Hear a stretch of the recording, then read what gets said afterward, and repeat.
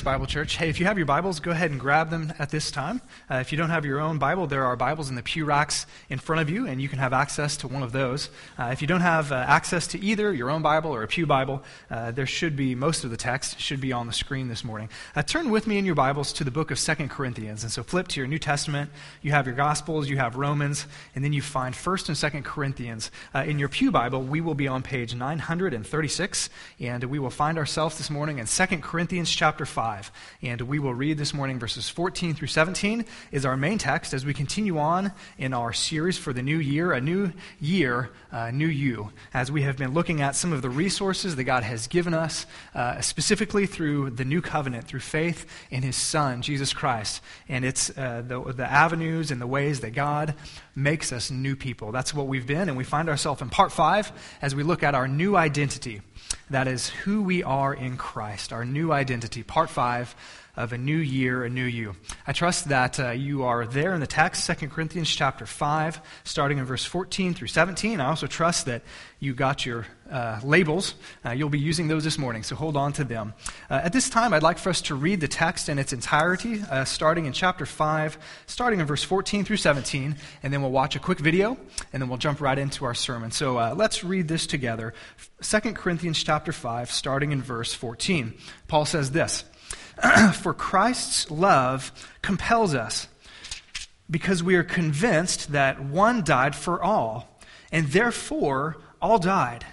And He died for all, that those who live should no longer live for themselves, but for Him who died for them and was raised again. From now on, we regard no one from a worldly point of view. Though we once regarded Christ in this way, we do so no longer. Therefore, if anyone is in Christ, the new creation has come. The old has gone, and the new is here." And that is indeed God's very word. Let's watch this clip together.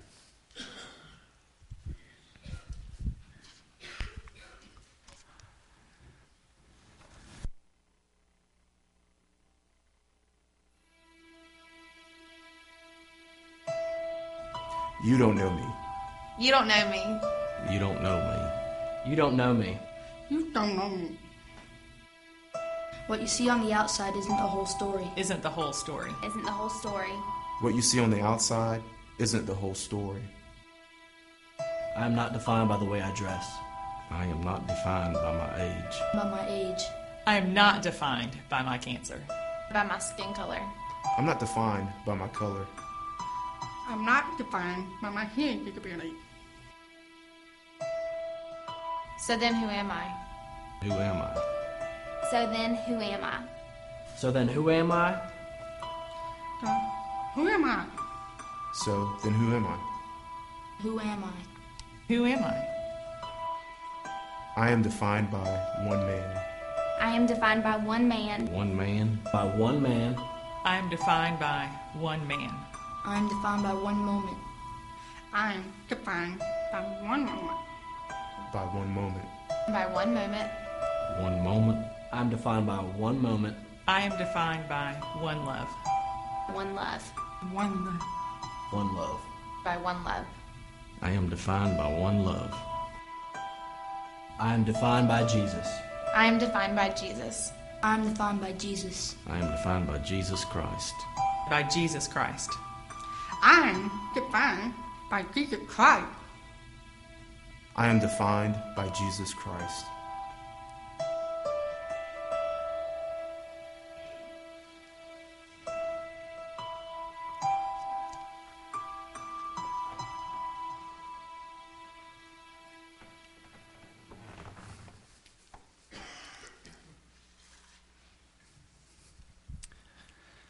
So who are you? If I were to ask you that question, what would you say? Who are you? Another way to ask and answer that question is, who defines you, or what defines you? How do you answer this question? Oftentimes, I think we go throughout the course of life, and different people and different circumstances, different events and different scenarios help shape how we answer that question.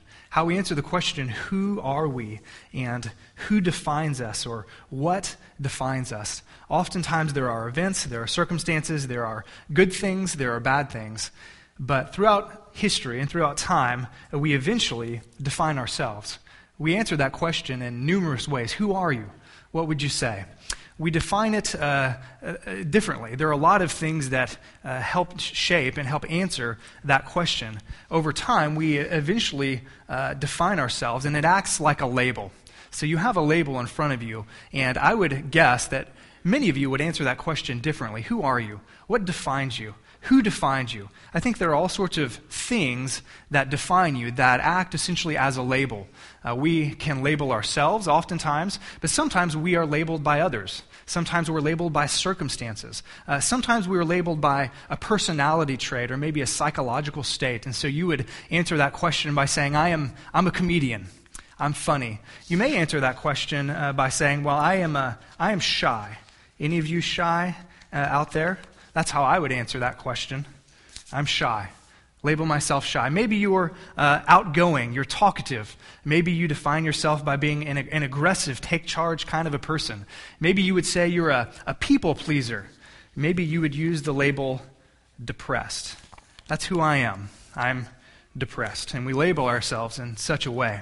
Maybe you would label yourself as a rebel. I don't take no for an answer. I do things my way. And that's how you would define yourself. You are a rebel. So there are personality traits that oftentimes label us and define us, psychological states. Also, maybe it's a career. I think oftentimes you men, if I were to ask you that, who are you? You would answer with your career. I'm a farmer. I'm a technician. I'm a cable guy. I'm a pastor. I am a stay-at-home mom. Maybe that's how some of you, ladies in particular, that's your label. That's how you define yourself.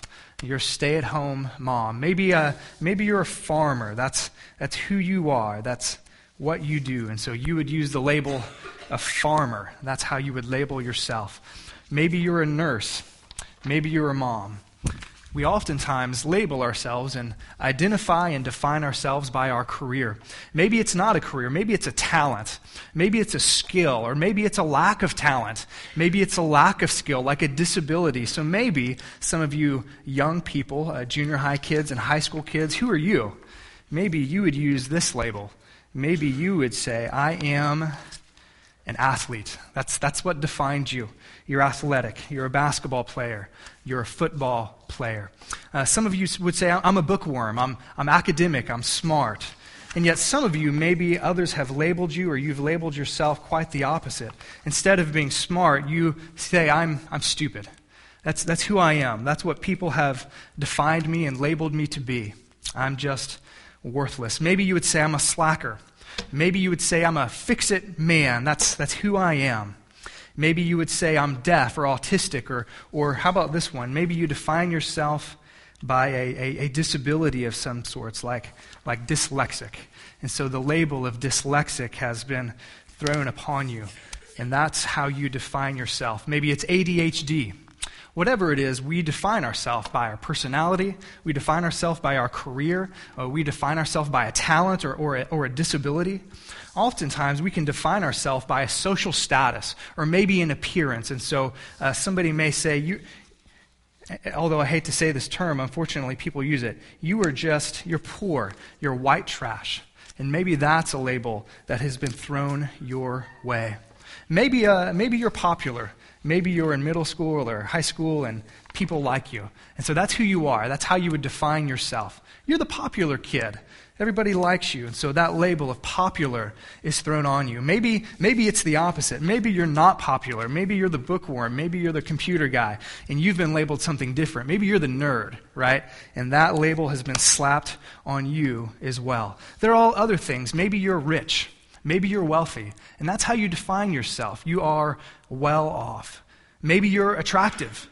Maybe you're handsome. Maybe you're pretty. And as you've grown up, people have admired you for it, and that's how you have labeled yourself. You're an attractive person, and you know it.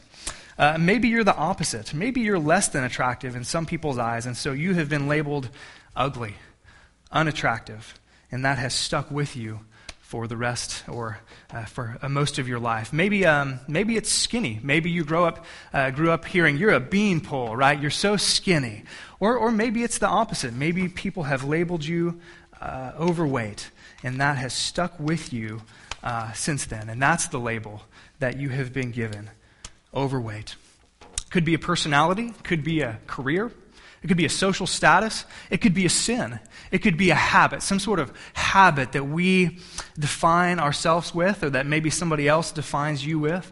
And so maybe you struggle with alcohol, and so you have garnered the label alcoholic, and that's who you are. And that label gets slapped down there as well. Maybe you're an addict. Maybe you are promiscuous, a cheater, a liar, an adulterer, a gossip, a porn addict. Maybe you are a thief. And that has been the label that you have received. Not only could it be a habit of some sort or sin, but finally, it could be an event. I think oftentimes events, circumstances, things that are outside of our control, things that happen to us, oftentimes cause us to label ourselves and to identify who we are as such. And so maybe you're a cancer patient. Maybe you're a cancer survivor, and that's who you are. Maybe you are a student, and that's how you see yourself. Maybe you are a divorcee, and that has been something that has been a label for you. Maybe you're divorced. We're running out of room here, right there. Maybe you are an abuse victim of some kind, whether it be sexual abuse or physical abuse or maybe even verbal abuse, and it so scarred you that that's how you see yourself. You're abused. And that's the label that you have been given by the person who abused you. Maybe your label is that of fatherless. You grew up without a father, and that's who you are. You're a fatherless kid or an adult. Maybe you are a single mom, and that is the label that you have given yourself, or maybe that somebody else has given you, and that defines you. Or maybe you are a widow, or a widower, and that is the label that now defines who you are. There are many more. I've just suggested a few. But I think you can see the simple point is that oftentimes we label ourselves, things label us, other people label us, and these labels help us answer the question, who are we? How do we identify ourselves? Who really are we at the core? How do you answer that question? What would you say? You have received a couple of these labels, and so I'm going to ask you to participate with me if you're willing. I want you to take out one of the labels right now. So grab your label, grab a pen or a pencil, something to write with, and if you're willing to write something down, maybe one or two words, one or two labels, how would you answer that question? Who are you? Try your best to be honest. Who are you? Who are you? Write one or two words down, and if you're willing, you can slap it on a piece of clothing. If you don't want to do that, that's fine. Just keep it with you because we're going to tackle it later. But how would you answer that question? What is your identity in? Where do you find your worth? How do you see yourself?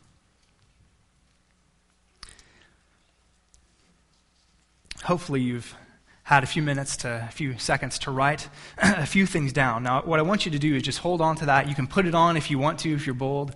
You can hold on to it. But I want you to take a look at that. Look at what you've written. That is how you define yourself. That is, in a sense, your identity. That is how you've labeled yourself. This morning, what we're going to discover is that far more significant, hear me on this, far more significant than how you label yourself or how anybody else labels you is how God labels you. Far more significant than any label that we might wear is the label that God gives us if we are a Christian. And that's what we're going to take a look at this morning. In 2 Corinthians chapter 5 is 4 truths, 4 identity-shaping truths that we can garner from this passage that help answer the question correctly, biblically. If you are a Christian, who are you? What is your identity? What we're going to discover is 4 truths, 4 things that happen to our identity, to your identity if you are a Christian. The moment that you place your faith in Jesus, your identity is shifted, it's shaped, it's altered. And there are 4 truths that I want us to learn from this passage that I think can help us answer this question from God's perspective. Who are we? So let's take a look again at verse 14. 2 Corinthians chapter 5, verse 14. The first truth that we see, the first thing that happens to us, to our identity when we become Christians is this. Our old identity dies. If you're taking notes, jot that down. Our old identity dies. Verse 14 says this. I'll read it again. It should be up on the screen. Paul says, "For Christ's love compels us, because we are convinced that one died for all, and therefore all died. Now this is kind of a tricky verse, so let me explain it the best that I can. In the context, Paul has been talking about in chapter 5 of 2 Corinthians about his ministry to the Corinthian church. He's been talking about how he serves the church. He's been talking about how the way that he serves them, some people would say he's even out of his mind for sacrificially serving the church in such a way. So that's the context. And then in verse 14, he talks about his motivation.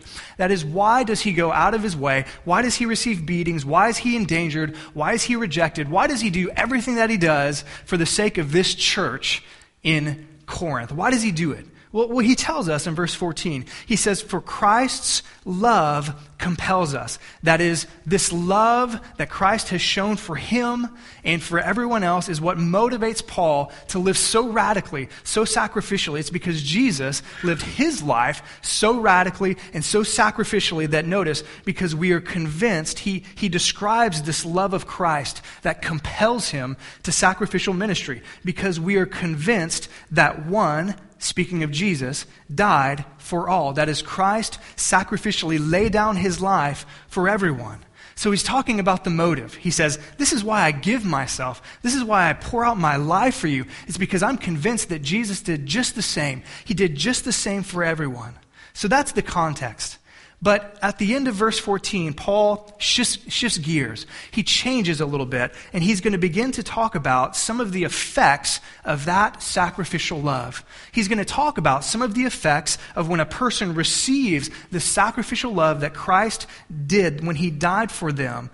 What happens when somebody receives that love? What happens when we become a Christian? What happens when we receive Christ? He's going to talk about some effects, and he lists the first effect of the person who receives this love for all that Christ did for us. It's at the tail end of verse 14. Notice it with me. What does it say?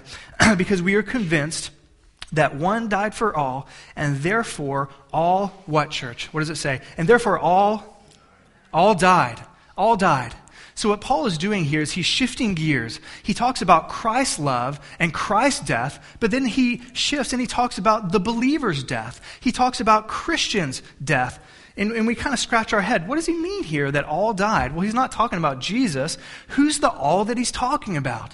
Well, clearly from the context, as we'll see, he's talking about Christians. He's talking about me and you. If you've become a Christian, if you placed your life in the hands of Jesus Christ and believed that he died for you and rose again, then something happened to you. Something spiritually happened to you. And he says all, that is Christians, and therefore Christians died. So if Jesus died a physical death, there is a spiritual death that corresponds to Christ's physical death. It's a spiritual death of the Christian. Essentially what he's talking about is not only did Jesus die, but in a sense, in a spiritual sense, 2,000 plus years ago, the old man, the person that we used to be, our old identity, that which we used to live for and the person we used to be before we became Christians, died. And so not only did Jesus die on the cross, but in a spiritual sense, we died too. There was a death of me and you, if you're a Christian, that happened many, many, many years ago in the spiritual realm. And so not only did Christ die,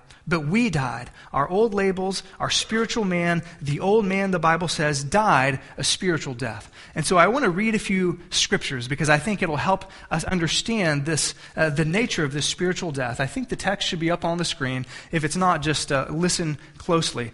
Galatians 2:20. Paul describes, there it is, the spiritual death. Notice, Paul says, I have been, what, church? Crucified.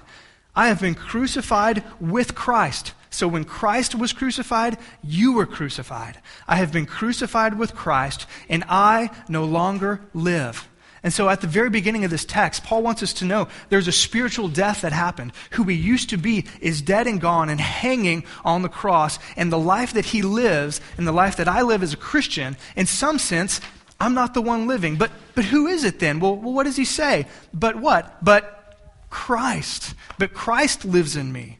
The life that I now live in the body, I live by faith in the Son of God, who loved me and he gave himself up for me. And so this is what Paul is talking about. There is a spiritual death. Who we used to be, our old labels have died.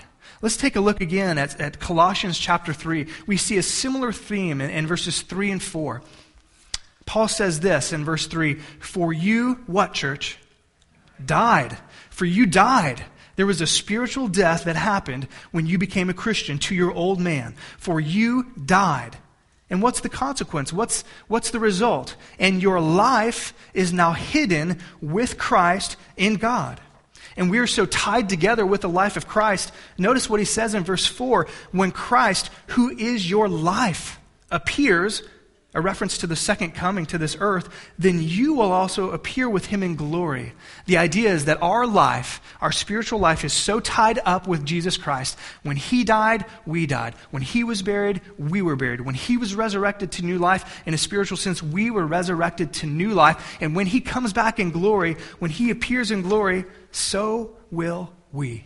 If you want to read a little bit more on this concept, I challenge you to look at Romans chapter 6. It talks all about our union, our identification with Christ. One more text, I want to highlight the idea that the old labels are gone, the old person is gone, and the new has come. 1 Corinthians chapter 6, verses 9 through 12. Notice the language that Paul uses. He says in verse 9, "Or do you not know that wrongdoers will not inherit the kingdom of God? Do not be deceived." And then he lists some. "Neither the sexually immoral, nor the idolater, nor the adulterer, nor men who have sex with men, nor thieves, nor the greedy, nor drunkards, nor slanderers, nor swindlers will inherit the kingdom of God." And then he says, "And that is what some of you," what? "Were." That is what some of you were. And I believe he's not only talking about in action, some of the people who are now Christians in the Corinthian church did some of these things. Not only did they do them, that's who they were. It's who their identity, that's what their identity was. That's what defined them. He says, that's what some of you were. But then he goes on, and there's a glorious truth. There's a but there, and it's a glorious but. "But you were washed. You were sanctified. You were justified in the name of the Lord Jesus Christ and by the Spirit of our God." And the simple point that I want to make here is that Paul says, this is who you used to be. These were the old labels, and as we have labels on us, Paul says, if you became a Christian, and if Corinthians, if you became Christians, that's not who you are anymore. You were washed, that is, you were forgiven by the blood of Christ. You were sanctified, that means you were set apart to Jesus Christ. He says you were justified, that means you were declared forgiven from past, present, and future sins. And it was all done because of Jesus, because of your faith in Jesus Christ. And so the first truth that we see here is that our old labels, our old identity, our old man, who we used to be before we became Christians, is dead. That person, that man, that woman is hanging on the cross of Christ. There's a wonderful story, and I'd like to share it with you. I may have shared it before, but that's okay. It's a good illustration. One of the great historical figures of the faith is St. Augustine. He lived many, many years ago, and he came out of a life of gross immorality. If you read his Confessions, it's a little book he wrote, you'll learn all about all sorts of sin and gross immorality, all sorts of things that he was involved in. He became a Christian, and his life began to change. And the story goes that he was in a city and he was walking down the street, and one of his former lovers approached him, and she kind of tapped him on the back, and she said, Augustine. And she thought he would be happy to see her so that they could go get into all sorts of sexual sin. But instead, he ran. As the story goes, he literally ran away from her, started to huff it the other way. Well, she, of course, was surprised. And so she called after him and she said, Augustine, it is I. To which he famously responded, but it is not I. And what he says is that the old man, the old practice, the old person, the old identity is gone. So that's the first truth that we see, is that our old identity dies. But there's more than that. Look with me at verse 15. Not only does our old identity die, but we get a new person to live for. That's what we see in verse 15. Who we used to be died, and that old person lived for who? Ourselves. Our old man lived for ourselves. But when we lost that man, we got a new person to live for. Notice what Paul says in verse 15. And he died for all, speaking of Christ. And he died for all, that's the purpose. That's the result. What is the result? That Jesus died for everyone, and then we spiritually died with him. Well, he's going to tell us a second effect. And he died for all, that those who live, notice the change there, that those who live should no longer live for themselves, but for him who died for them and was raised again. Paul gave us the old switcheroo, right? Because what happened? He says, Christ died for everyone. If you become a Christian, you also died. But then, magically, we're alive again. Implied in this text is a resurrection from the dead. Our old man is gone, the new person has come, and he says, if we are then made alive from the dead spiritually and given new life, then we should no longer live for ourselves. What does that imply? It implies that before we became Christians, we lived for ourselves. It means that before we became Christians, our identity, our labels were wrapped up in living for ourselves, our glory, our joy, our purpose, our plans instead of Jesus.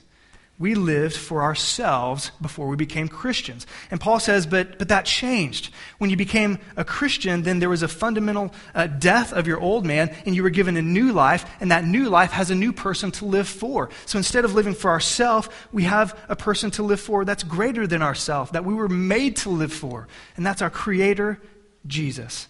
And so what this means on a practical sense is that when we are Christians, when we live for Jesus, and by extension, when we live for others, we are most in line with who we really are. We are most falling in line with God's design for our new person. And conversely, when we live for others, when we live for ourselves, when we live selfishly, then we are working against our new design. We're actually working against this new creation that God has done. It doesn't fit the new design. I want to flesh this out for you the best that I can. And so I want to share a couple illustrations with you. I was talking with my wife, and we were kind of fleshing this idea out, that before we became Christians, we lived for ourselves, and therefore we labeled ourselves in all sorts of different ways. And if we think about it, as we label ourselves in this way, then inevitably we begin to live for that label. So let me flesh that out for you. We begin to live for that label. So if I were to answer this question, probably one of the ways that I would answer it is I would write down pastor. That's what I would write down. Who are you, Trey? And I would write down pastor because it's my vocation. So like most men, we see ourselves in light of our vocation. And so I would answer that way, to be honest. So how does that work? If I see myself as a pastor, inevitably what happens is I end up living for myself. And that sounds kind of weird because pastors aren't supposed to live for themselves, are they? No, they're supposed to live for Christ and God and you guys, right? That's who I'm supposed to live for. But if I label myself as a pastor, well, then what happens?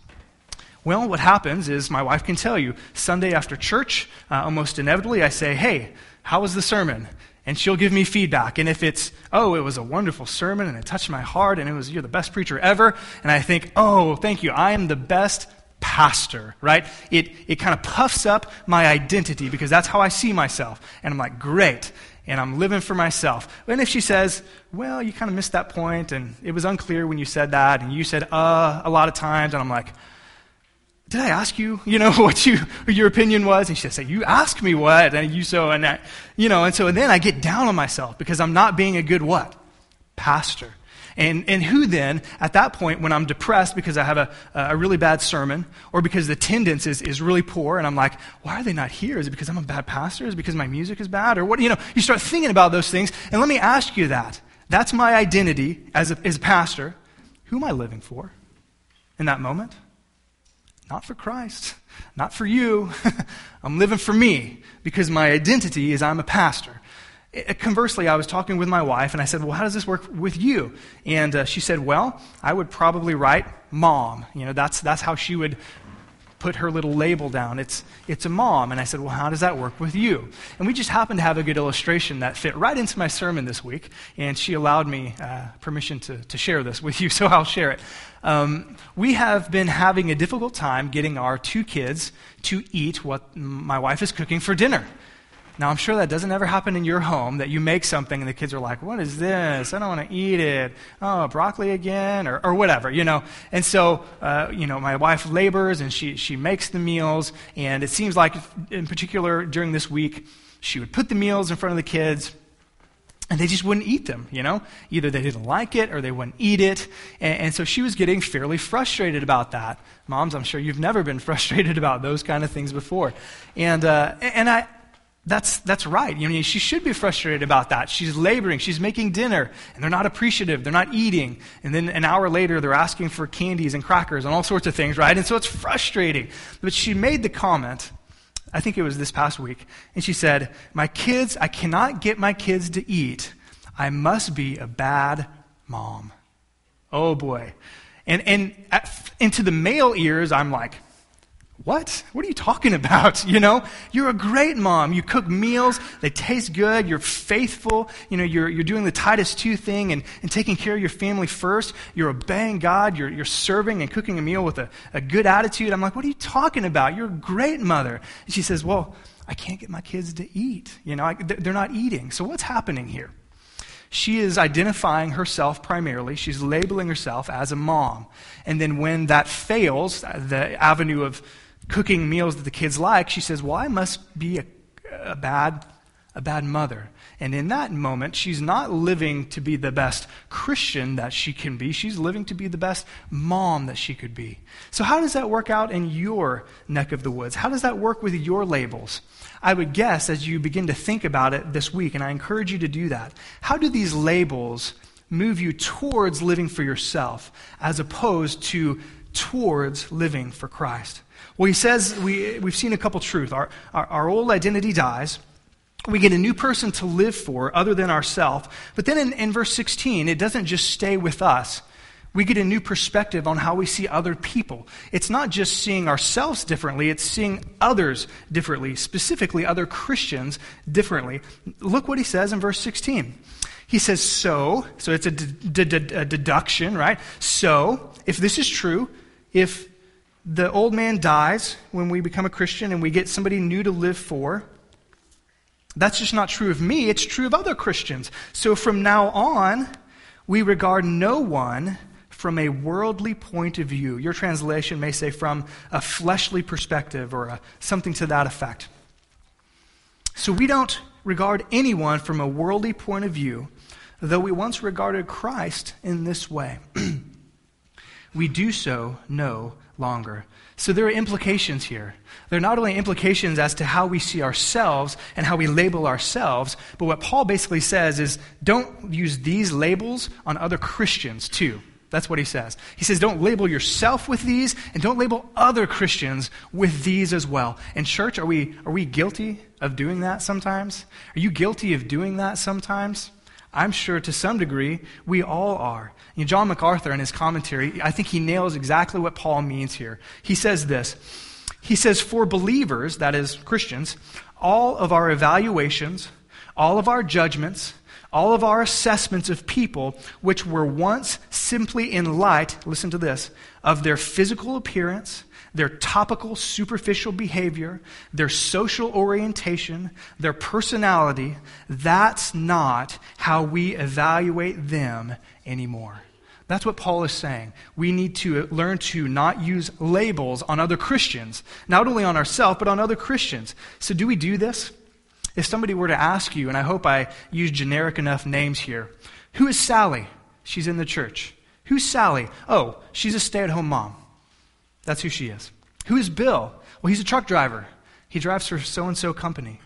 Who is Alex? Oh, you know Alex. Man, he can't stay away from the bottle. He's an alcoholic. That's who he is.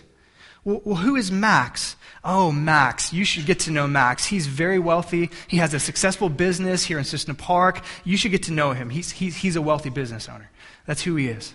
And in a sense, all of those things are true in the sense of behavior and activity. But Paul says, listen, we need to learn to think in categories deeper than labels. We need to see people as Christian or unchristian. We need to learn to see them as we're beginning to see ourselves. As the old person is dead, we have someone new to live for. And as we're going to see in a bit, we ourselves have a new identity. So how does this work? Let me just try to flesh it out the best I can. So instead of seeing our spouse and labeling him as an angry father, that's who he is. He's angry. He's an angry dad. That's maybe how you define him. Instead, maybe we see him as a Christian. He's a Christian. His old man is dead. He has a new person to live for, but he struggles with anger. There's pent-up frustration. There's pain in his past. He doesn't know how to get past it, and so it expresses itself in anger towards you and your kids. And it's not right, and you don't sweep it under the rug, but how do you see him? How do you see him? Is he just an angry father, or is he a Christian who is working on that and has yet to have mastery over that? What about the talker? We all know the talker. Maybe they're in your life group. Maybe they're just in your circle of friends. Maybe they're in your family. Maybe they're in your Sunday school class. They're talkers, and we just kind of think, man, they're pushy. They talk all the time. And that's how you label them. But maybe we need to see them differently. Maybe we need to see them as, well, they're a Christian. Their old man is dead, and they have someone new that they're trying to live for. But you know what? They just deeply need connection. They desperately need to be heard. They need somebody to talk to. They need a friend, and they're a Christian. What about this person, the quiet lady or the quiet person in your Bible study? We label them as shy. Oftentimes we can label them as unengaged because we don't hear from them. They don't say much. They don't talk much in your small group or even in conversation. And so we label them as, well, they're just shy. They're quiet, right? And in a sense they are, but maybe we need to think differently. Maybe we need to see them as, they're a Christian. And their old man is dead, and they have a new person to live for, but man, they are working through some insecurities. They have a deep fear of rejection, as people who are shy and quiet often do. And we need to see them as such and help them along. And so we've seen 3 points, hopefully 3 identity-shaping points. Our old man is dead. We get a new person to live for. We need to see others with a new perspective.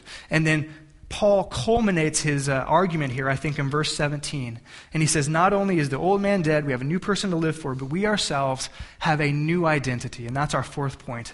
We get a new identity. And it's an utterly Christ-centered, Christ-saturated, Christ-focused identity. Notice what he says in verse 17.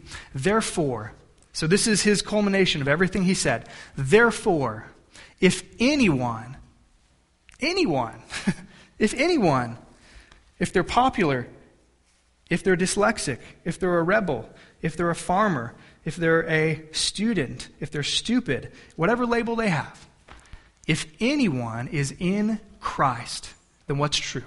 If they've become a Christian, if they've been united with the life of Christ, what is true of them?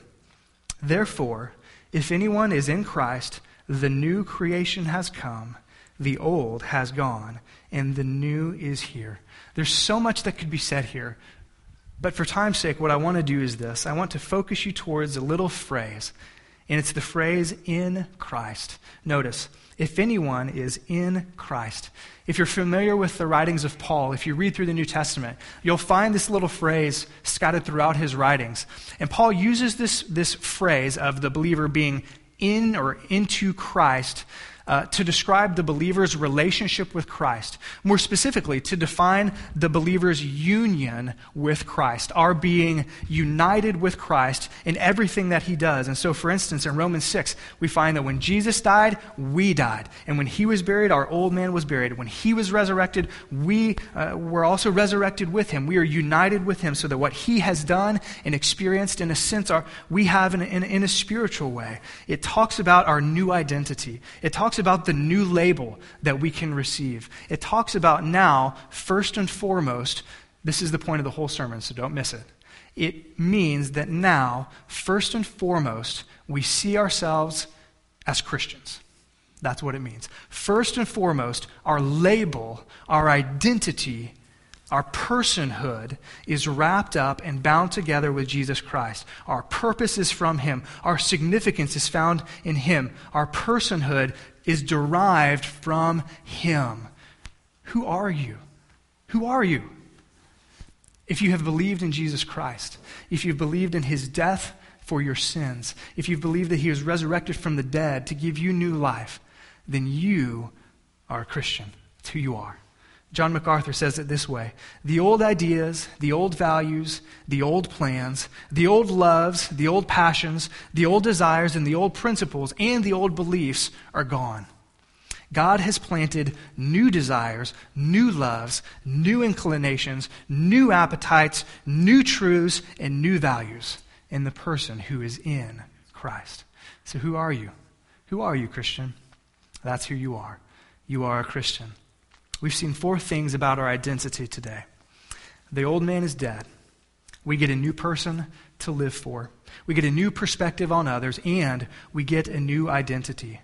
And so to wrap up our sermon, what I'm going to ask you to do is this. Take a look at your labels. Hopefully you still have them with you. Take a look at those labels. Just ponder them for a minute. And I'm going to ask you again, who are you? Who defines you? And if you're a Christian this morning, then you have the great privilege of doing what I'm going to do. You get to take the labels off one by one, however many there are. You get to take them off, and you get to get a new label. And so what I want you to do now is take the second label, and with the same pen or writing utensil, write the word Christian, because that's who you are.